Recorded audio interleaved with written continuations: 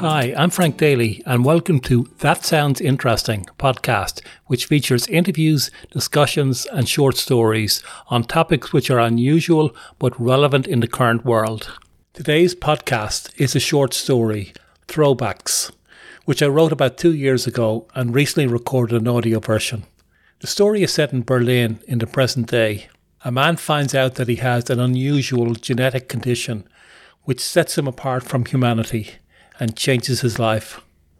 But before we get into the main topic for this episode, I have 3 That Sounds Interesting nuggets from the internet.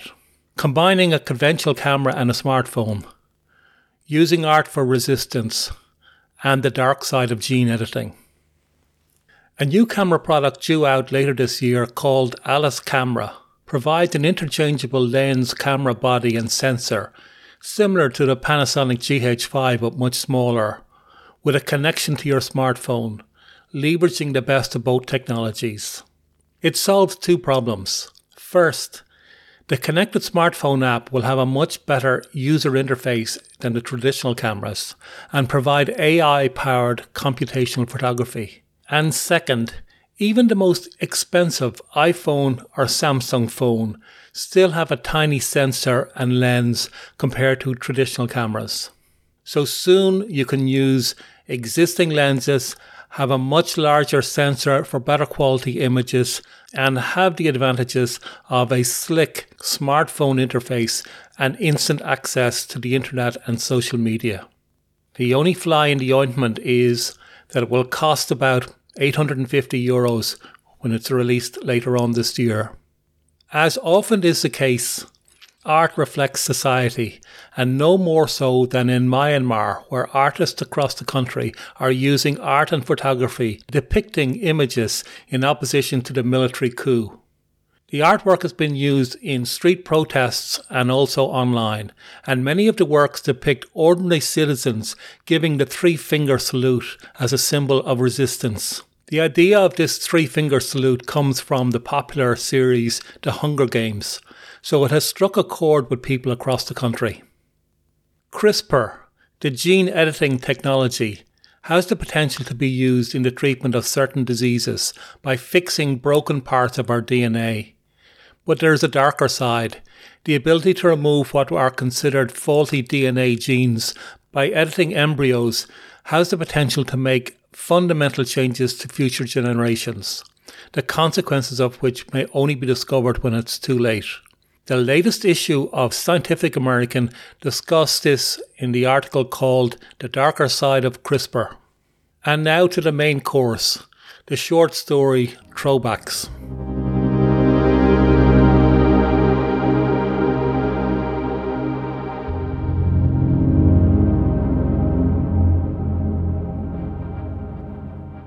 Throwbacks by Frank Daly. August 2018, Berlin. When I got the news at my apartment that a parcel had been delivered to a nearby packet station, I was excited. I had been waiting for news for several months about a research project in which I had been involved. I rushed around to the local store and picked up the parcel. Back at my apartment, once I had ripped open the package, I found it contained 2 research papers on the subject of ancient man. They were translations, as the originals had been in Portuguese.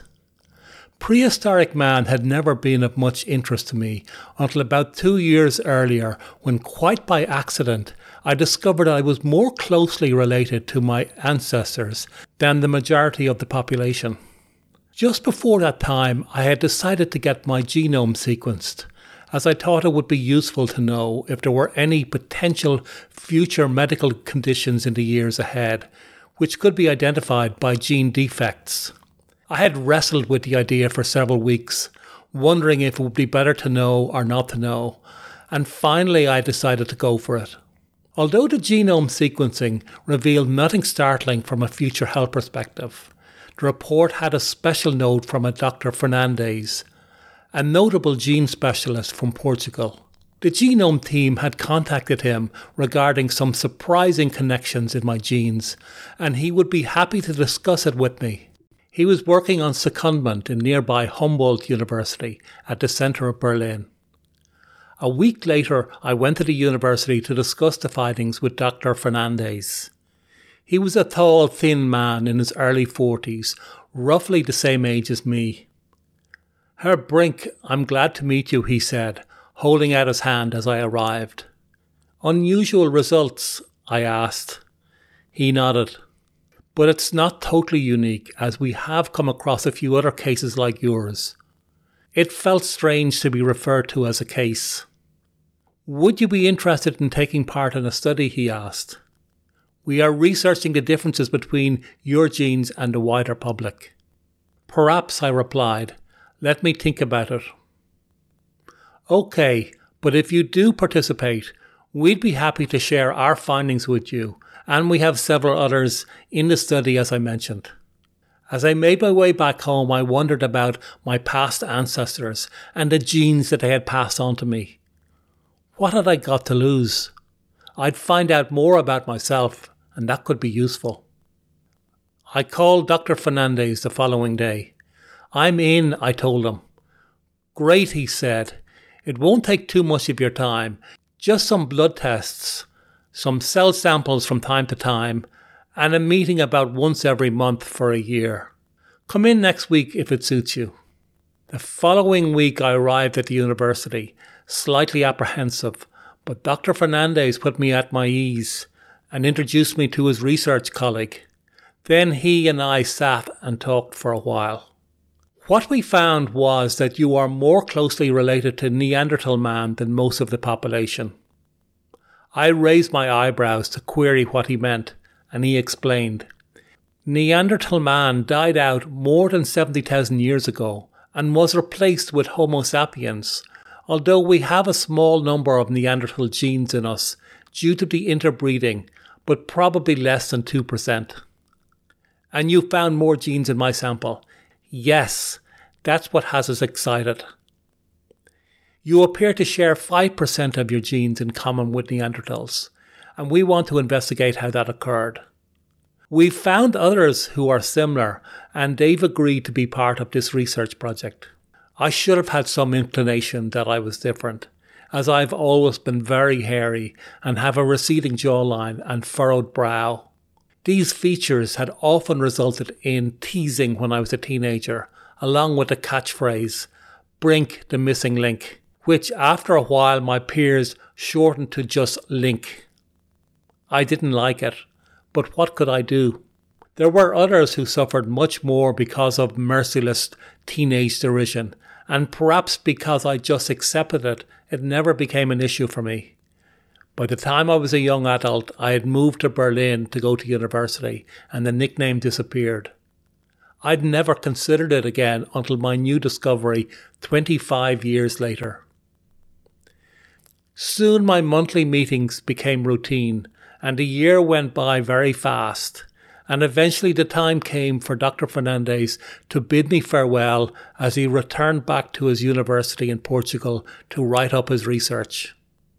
As time went by, I heard nothing from him, but my newfound condition prompted me to start my own research, and I set up a meetup, inviting others who might have suspicions, due to the way they looked, that they were more closely related to our distant cousins.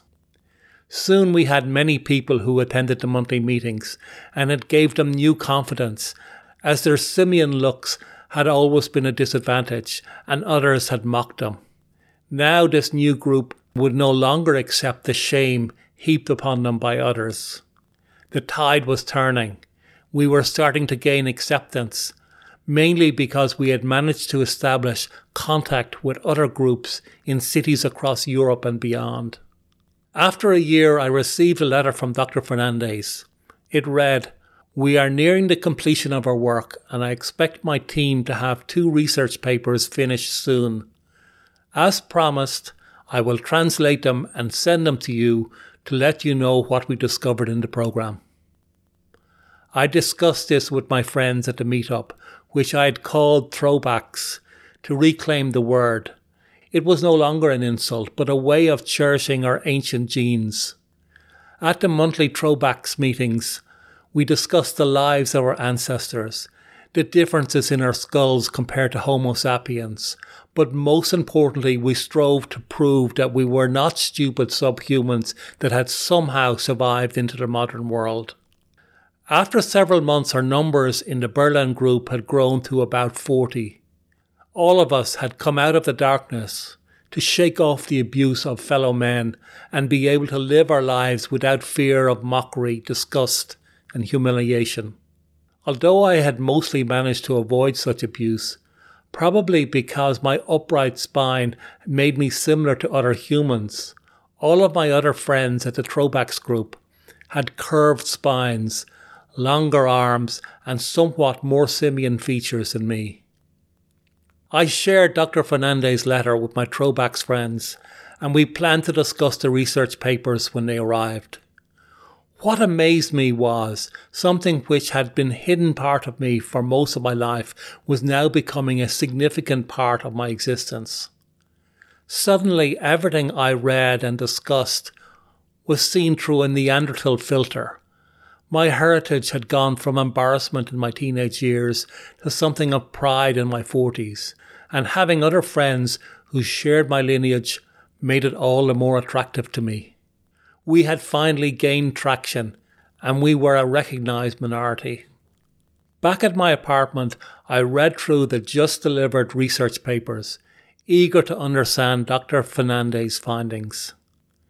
The first study showed the differences between the rest of the population and us, but the second study was a more in-depth analysis of the genes.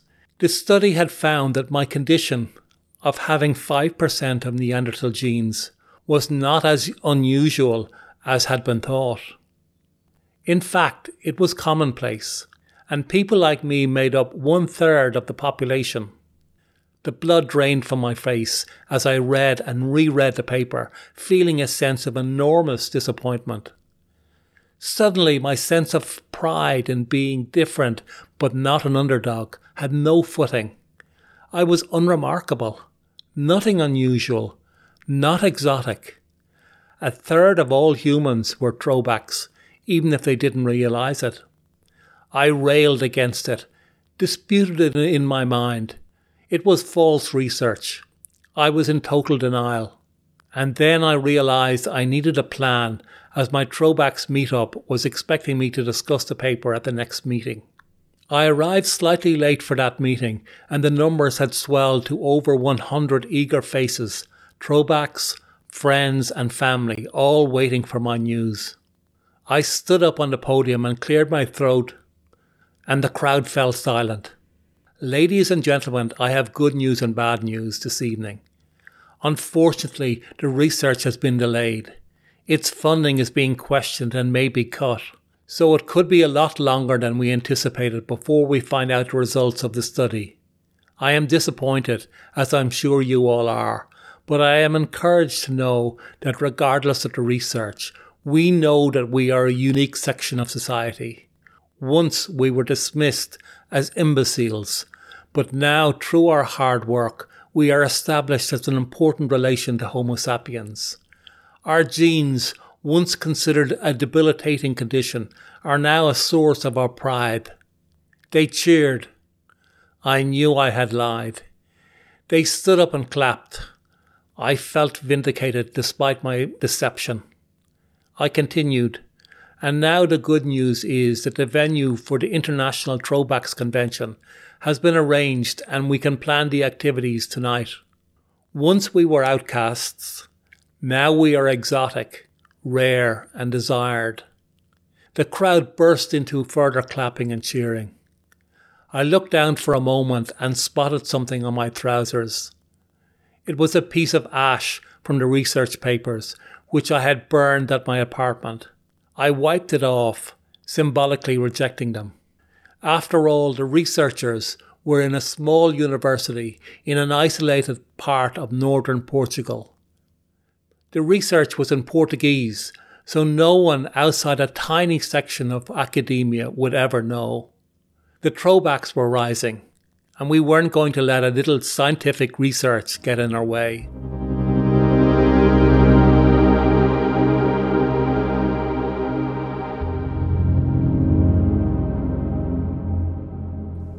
Okay, that's it for now. I'll be back soon with another guest and another podcast of That Sounds Interesting. And see you next time.